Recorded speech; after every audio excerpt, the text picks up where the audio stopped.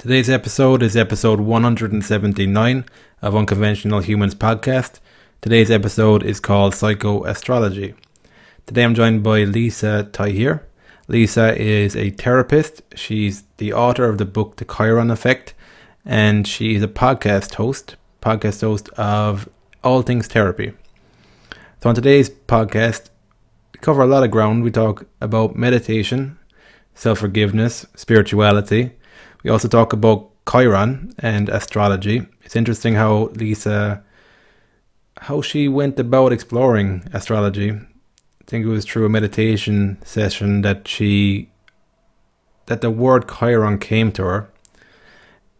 So it's interesting. Chiron is like an archetype of the wounded healer, Carl Jung. Something I want to look into a bit more in the archetype of the wounded healer.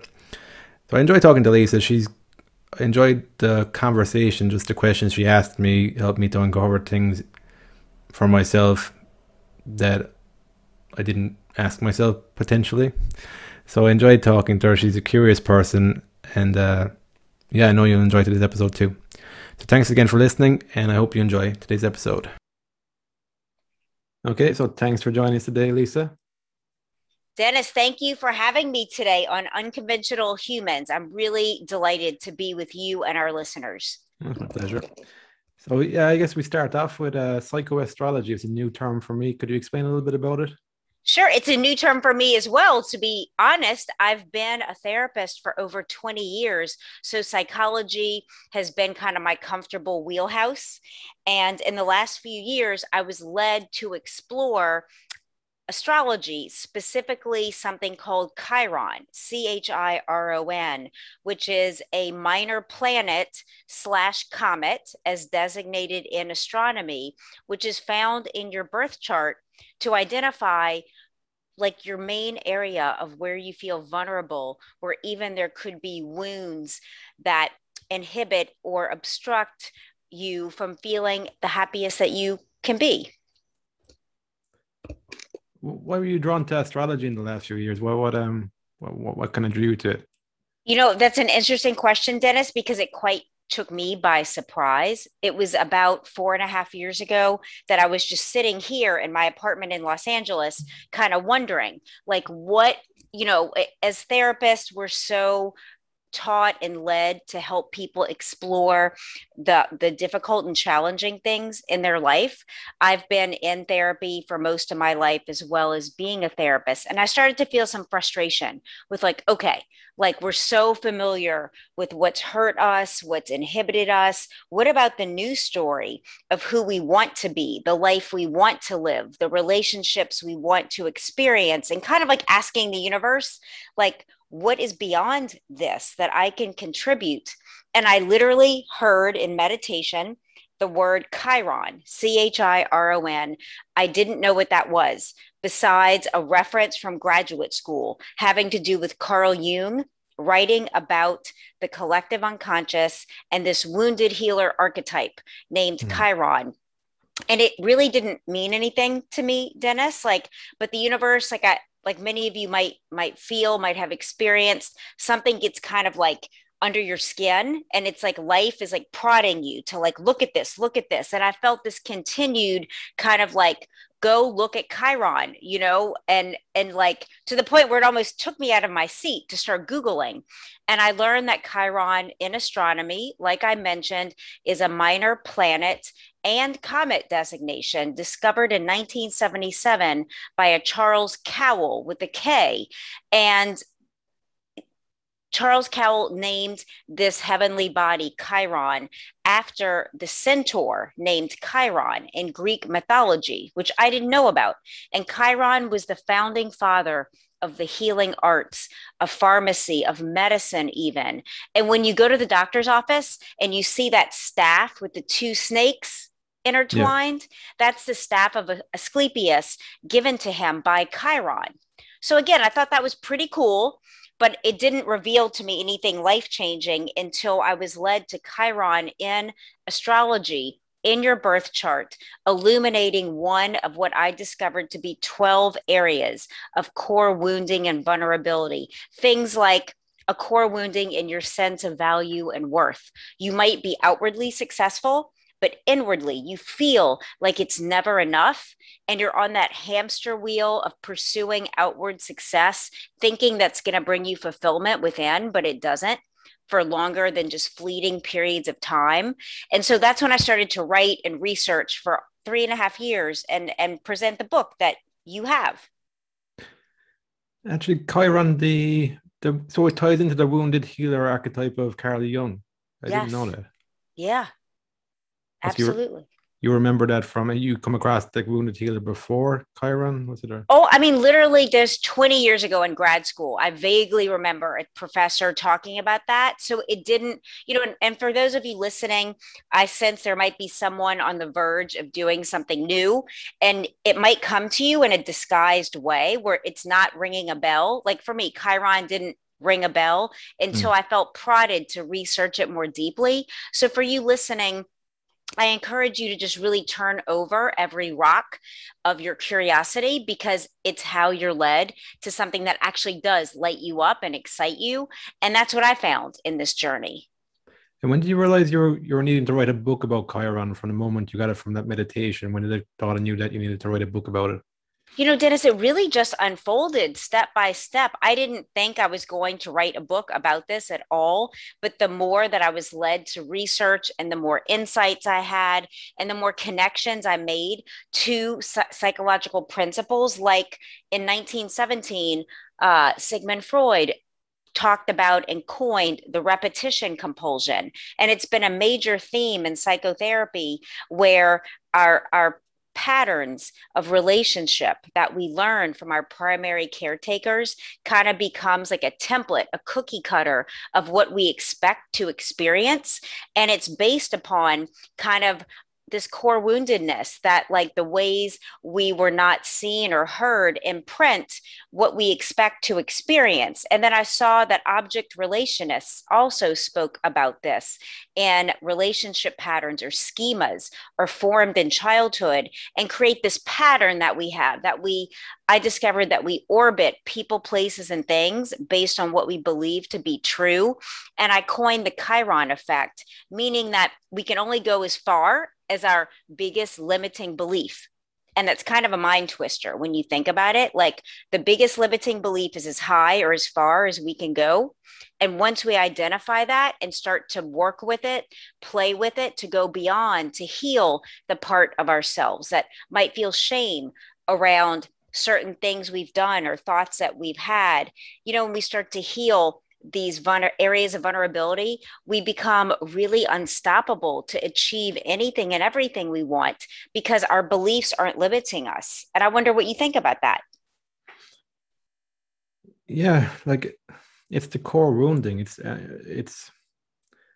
I would feel that it's the core wounds you're unaware of that create the patterns in your life, the schemas in your life, and it's from. I think it's feeling into the core wounding, like Yeah. realizing what it is, what I get it more in intuitive intuitions after feeling things that Yeah. I'm uncomfortable feeling. And Sure. that will give me insight around a certain behavior I've had, which would have been a certain pattern or thinking that I would have had. I love what you're saying because it is through our intuition. And I hear you talking about the wisdom of your body, really letting you know through your emotions, there's something to look at here. And I encourage people in my book to really listen to your body. It's like a tuning fork, drawing you, attracting you to certain people, places, and things, and actually feeling like, oh, like I don't want to go there. So really honor that within yourself. And like I heard you say, Dennis, ask some questions. What does this really mean for me? Yeah. So were you doing that before you discovered Chiron, where you're tuning with the body, or what did this give you that you didn't get from the psychological schools of thought that you were studying before I Chiron? feel like, yeah, that's a great question, Dennis. I feel like it all was a natural progression of my journey and curiosity into psychological and spiritual truths, combining the metaphysical with the psychological. And that's where I came up with psychoastrology, where our personal psychology meets our birth chart, our natal astrology. And for me, it's Chiron. I'm not an astrologer by trade, I'm a therapist, yet I really made it my business to deeply understand this Chiron placement because it is such a psychological placement. It's literally the things about ourselves that you feel like you might need to hide from others when you meet somebody new. We usually share like the really positive aspects of ourselves, but we all might feel embarrassed about something, and Chiron really wants us to look at those parts of ourselves with love, with empathy, with compassion, through forgiveness, instead of continuing to judge yourself, to really pause and start to love yourself, start to understand maybe why you did those things or didn't do those things. And life will always give you another opportunity to try again. So it's really feeling into that optimistic place of there's more for me. Like it's never too late, regardless of your age or your income or whatever you perceive to be a limitation. Like there's always a way through, I think. And I wonder what you think about that, Dennis. Yeah, I think there's always a way through. It's a struggle, though. At times, I think, like we were talking there about feeling, I think you have to feel, I think it's about integration. So you're feeling a wide range of emotions, and some of them are Yeah. more difficult than others. And on my part, I found it, well, I was going to ask you this next, but I found what worked for me best is to take on different schools of thoughts, but ultimately to pay attention to my intuition, my gut feeling, and let Mm-hmm. that guide and make sense of all the different thoughts that are out there. And that way it just connects me more with my own language, my own feeling, rather than being a mouthpiece for something I don't really understand what I'm talking about. That's so well said. And in the very beginning of my book, I talk about how it's obvious when you read my work, I'm a believer in psychology and spirituality and taking personal responsibility. And I invite you to apply your own paradigm, your own belief system, because some of you, spirituality might be found in nature or through science. And like that's just as legitimate as what I believe and have found to be true. So I definitely validate and agree. It's, really making this work something that you believe that you can grasp onto and make sense of at the end of the day in your own mind, in your own heart. And there's so many different ways to do that. There's so many ways as we are individuals.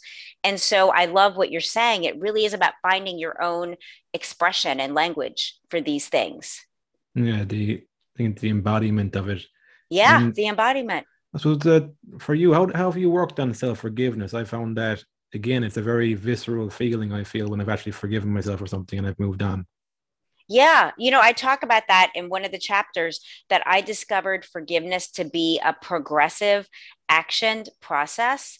That I think there's, when there's small things that we encounter, it's like, oh, I can forgive that. I understand the easy things. But I think the deeper traumas of life that some of you might have experienced that are multi-layered and repetitive, even, it's like a deeper process of forgiveness. And we tend to think it's about forgiving others. And that's certainly a part of the equation. Yet I think the most important place to start is with yourself and the things that you've harbored against yourself. Again, the judgments and criticisms that we speak to ourselves in between our own ears and our mind, thinking that's going to make us better, stronger. And fear based judgments might temporarily get you somewhere, but it's not sustainable and you don't really feel happy at the end of that. You feel like, oh, I avoided that consequence, or like, oh, I'm safe for now. But it's not promoting that lifelong change that really excites you to wake up and like,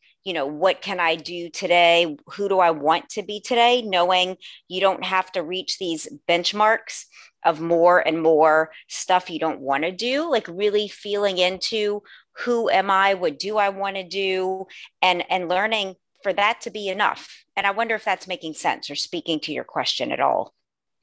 No, it doesn't make sense for me. I suppose it's that balancing of act of, I suppose, evolving and growing as a person, and then more on the spiritual level, realizing that you're enough. That's the balancing act I try and be conscious of. I'm wondering, were you always a spiritual person? Were you always connected with that sense of the inner world, or was that something that came on later in life? When I look back, Dennis, I think I always have been, but it wasn't conscious until recent years. I've always been a very curious person, even from being a child, just wanting to know like why things are, like what makes this so, just, looking at things on the surface, but knowing there's more going on underneath the surface. And so curious about those deeper layers of meaning. And that's what led me to becoming a therapist. I entered therapy at age 21 to figure myself out.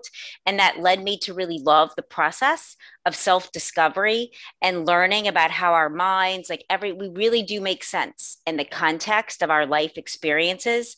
And to take some time out in your life to give yourself that time to walk yourself through some of your memories. I do that in my book. I walk you through some journal prompts of reflecting back on your early memories of feeling loved and your early memories of not feeling loved when maybe you needed more and didn't get it.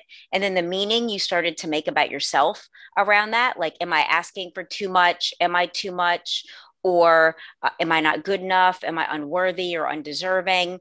And so I feel like in recent years, that's led me directly to some spiritual texts like A Course in Miracles, like meditation, the practice of meditation to really quiet my mind and notice what comes up. And Dennis, are you a meditator? How do you kind of seek and go within?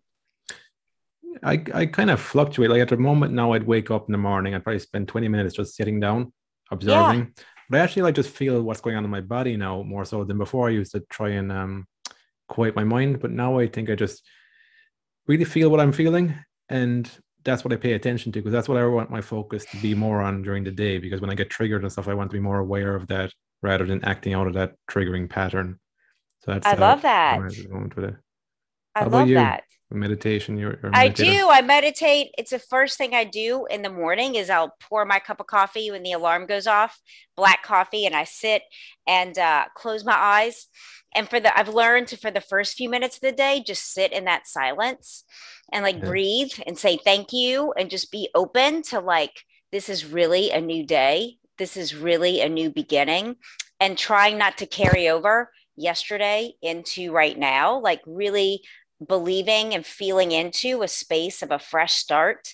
And from there, I might listen to a guided meditation, or just continue to sit in that silence and send love throughout my day to every meeting I'll have, everyone I'll encounter, just for it to go well, for the universe, for universal mind and my mind to align, to create, to experience the very best of today. And, just really set that clear intention. Yeah, the intention is. Well, when did you start connecting to? You're talking there about sending out energy. When did you start really connecting with that? That's something you can do. I feel like that's been a conscious effort for me. I was born and raised in New Orleans, Louisiana, which I still live there part time. I love it. And then I also live part time in Los Angeles, California. And I studied here in Los Angeles. I studied Reiki healing, which is a Japanese relaxation technique. I took some intuitive development classes with psychic mediums. I took some crystal healing classes. So I just became curious, like, what is all this stuff Hmm. here? These different modalities and techniques.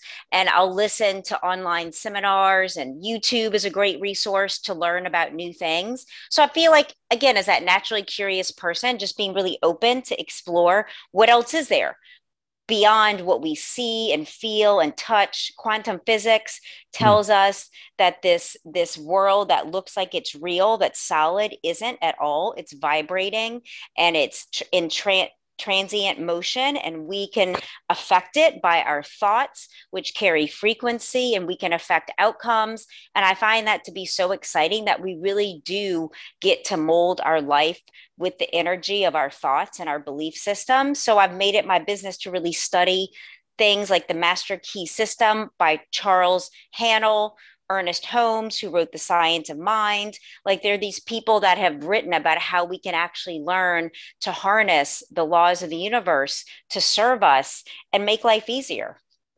Do you ever get to a stage where you were overwhelmed by the amount of stuff there is to learn, or were you just always curious about there's always more to learn? I think it is kind of like like a humbling, like, oh my gosh, there's so much more to learn than what I know. And Hmm. I kind of settle that within myself. But you know what?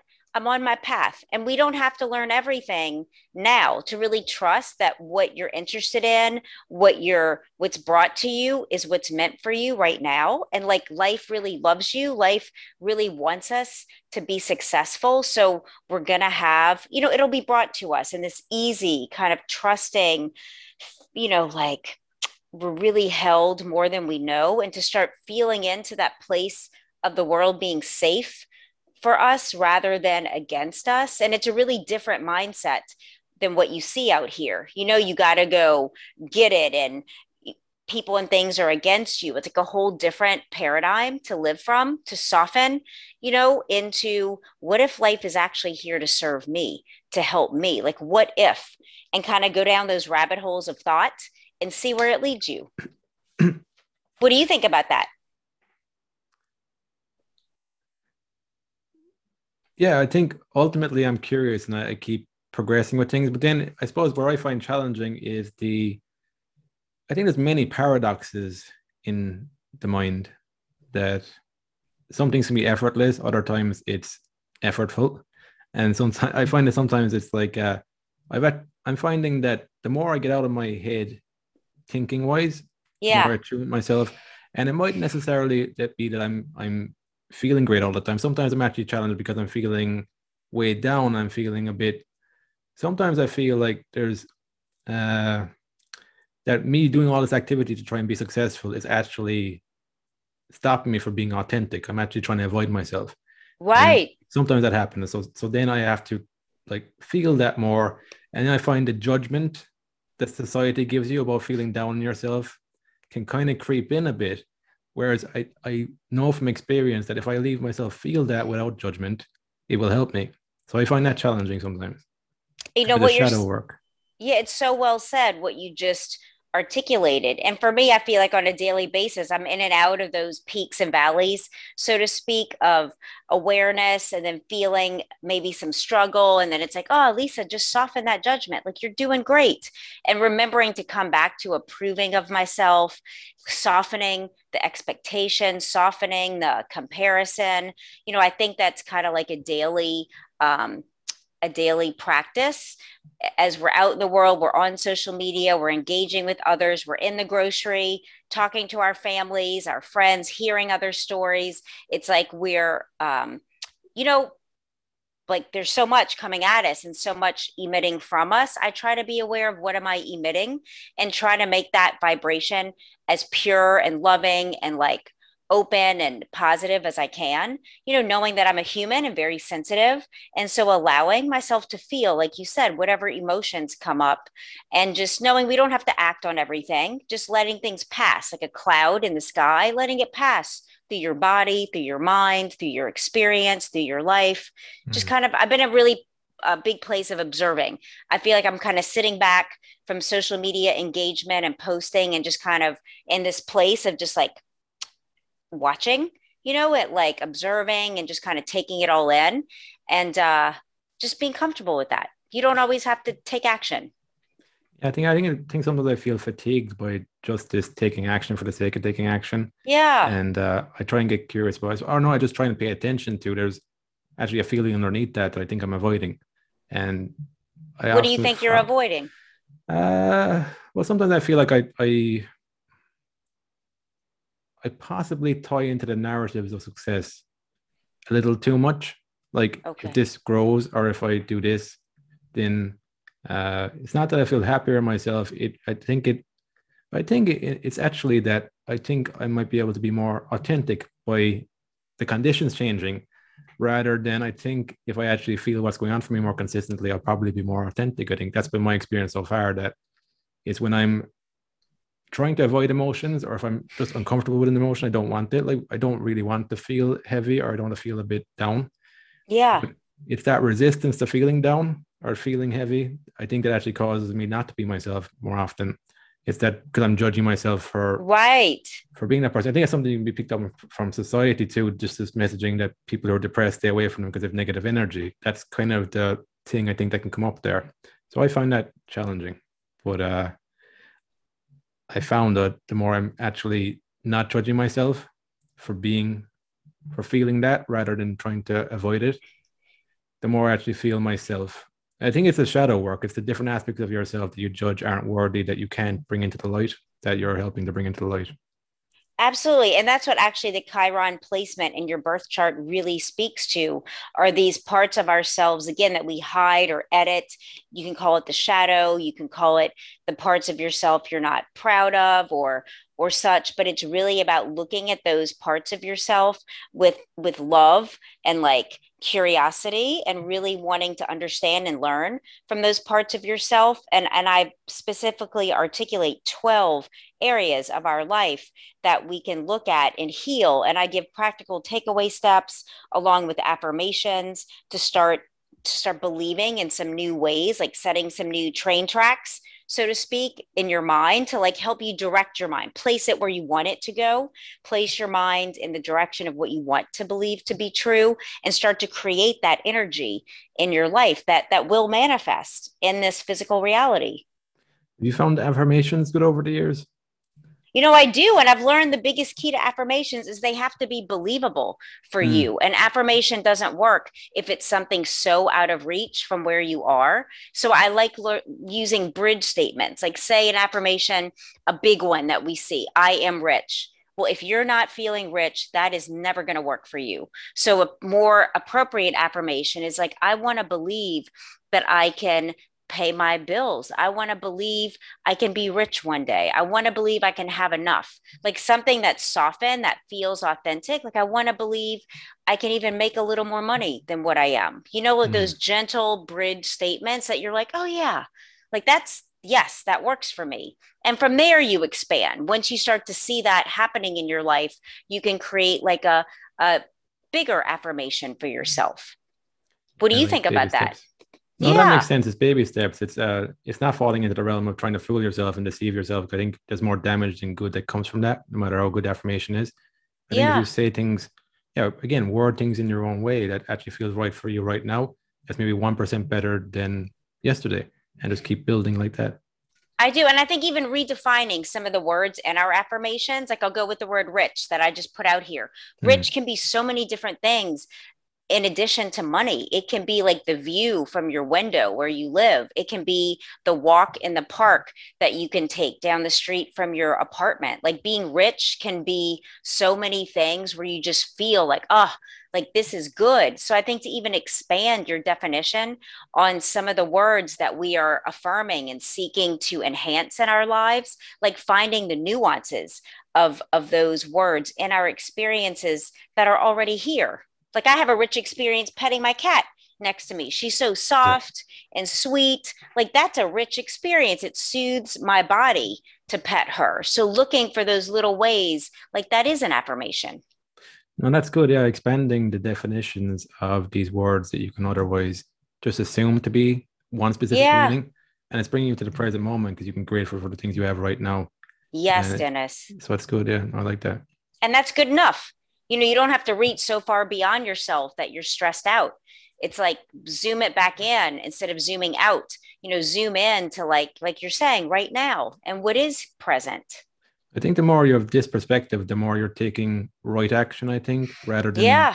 mindless action. Like I was talking about, I could fall into the pattern. I think as I'm going forward, it's decreasing gradually. Yeah. That kind of mindless action for the sake of taking action because I want to get to a place that is illusionary rather than doing this stuff, taking action at the same time and not just sitting back and saying my life is great. Take action will be more, I think, aligned with yourself and be more of the right action, I guess the Buddhists would say. Yeah. And right now I'm just trying to have the best day I can have right now, like really putting myself in this moment. Like it's enough. What I have is enough where I am, like just really enjoying what is and like soothing myself with that. And I think that might help someone listening. We tend to always be reaching, and Mm. that's fine as long as it feels good. But when it starts to feel stressful, or stress you out or worrisome, it's like come back to right here and enjoy what you've already created. What you're living right now was once a dream. And so, like, even having some appreciation of that. Yeah. For therapy, there actually, what has that given you that you didn't expect it would give you in terms of, I guess, relationships, or how has your life changed in a way you mightn't have expected when you started Oh, therapy? that's That's a great question. I love therapy. I love the process of therapy. It's like questioning and answering. It's a dialogue, and I feel like there's a lot of connection uh, because of the skills I've learned as being a therapist to like listen with my eyes open, my ears open, my body open, like really listening with all of me and asking questions that I really care to know. And sometimes it's easier for me to do that in a therapy relationship than with a friend or loved one. Because in therapy, the person's coming to me because they want this. And sometimes I feel a little like, do I ask as deep of a question with a personal loved one as I would in therapy? And so that's an area where sometimes I'm not sure of the boundary and I'm Mm. learning to maybe just check it out. But I think when you ask a question that you really care about hearing the answer with love, somebody's going to feel that. And so those are some of the things I've learned from being a therapist, how to listen really well and ask good questions. That ties over to podcasting. How did you get into podcasting? Why was that a desire to Dennis, hear? when I came to Los Angeles 7 years ago, I had a couple of friends with podcasts, and I had never even thought of it, but it made them so happy.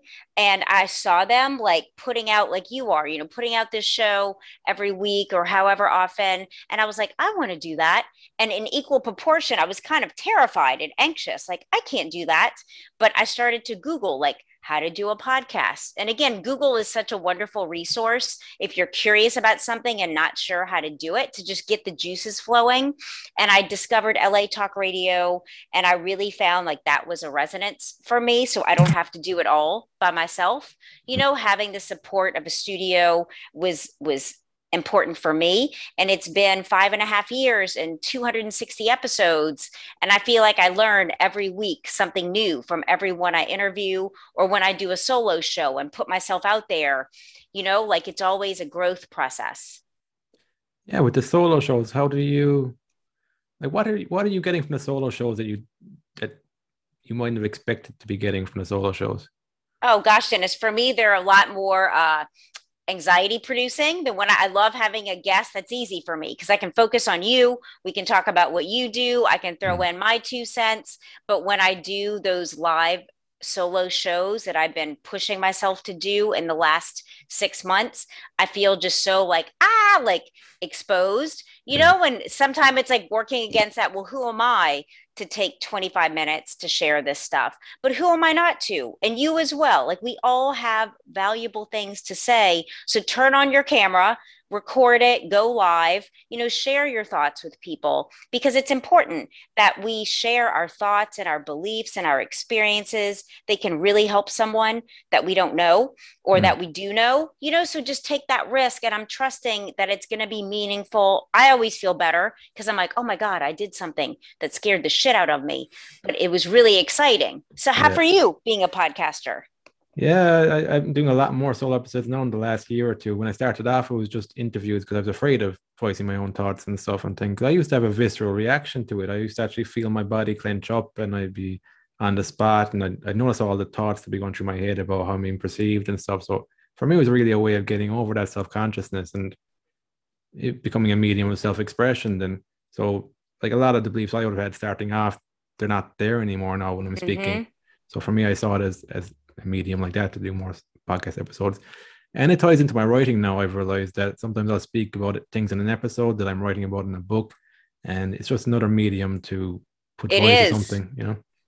Are you more comfortable writing or speaking or both, would you say? Uh, what are you speaking about? I think it's nearly both at this stage. I find speaking more of a release. It's like a visceral release Yeah. in my body. And then I find writing is a way for me to, I suppose you get more time to reflect on what you're saying. Because when you're speaking, I just kind of go in the moment and speak. So they're two different mediums with two different types of benefits. It's funny because I studied a master's in translation, and translating and interpretation was the same type of dynamic where you have more time to translate, and in interpretation, you're more in the moment. Mm-hmm. It's, Oh, that's interesting. yeah. But that's where I think that's when I started getting into psychology. I started translating a bit of Freud in Oh, cool. my master's. Yeah, and got into it then. Oh, that's so interesting. Yeah. Yeah. Well, yeah, how about you for writing and speaking? Do you have a preference? I really love both at different times. I love this, like what we're doing, this conversation where it's like unscripted and who knows what's going to come up and just kind of letting it flow, whatever insights and awarenesses are happening right now. Like this makes me the most happy. And then I really did enjoy, like, I learned to enjoy writing my book and really taking the years to research and distill and present. It took a lot. Like it was one of the most challenging things I've ever done, but also the most gratifying.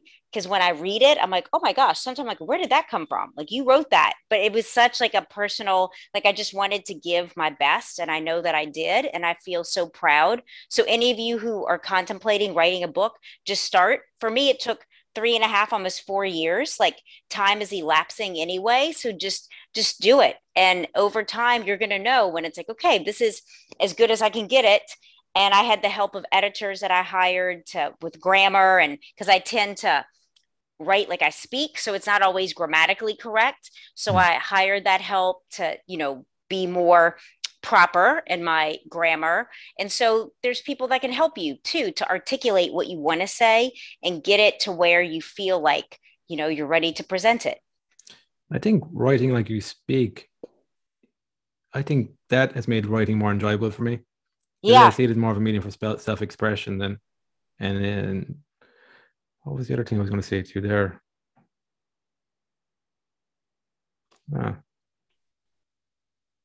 I don't know. There's something came. Oh, it was. I think like with writing, it's kind of like making the unconscious conscious in your own mind.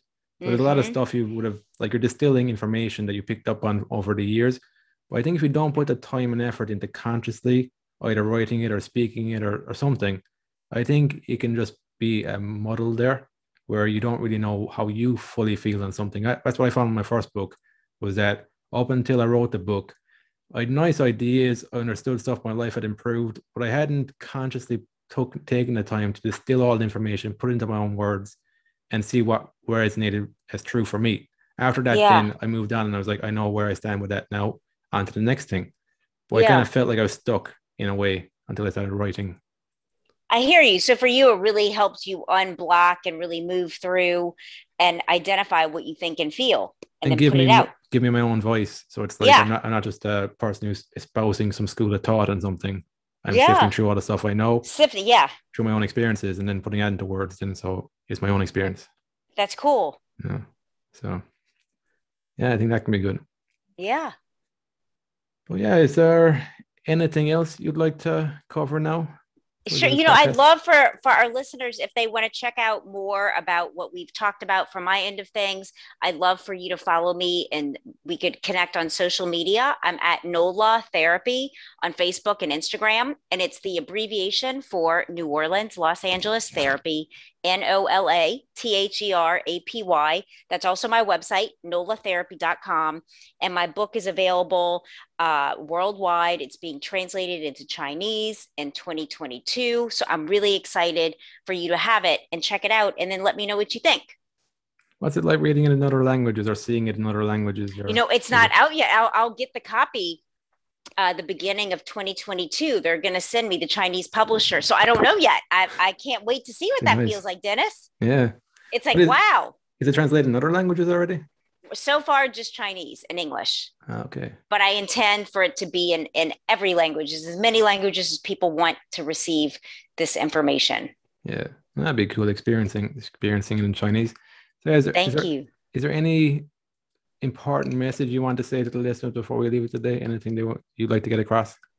What comes up for me, Dennis, like on a daily basis in my life that I feel kind of impelled to share is just like, and the words that come to mind are just how deeply held we are, how watched over, how the things that concern us, the universe, infinite mind cares about as well.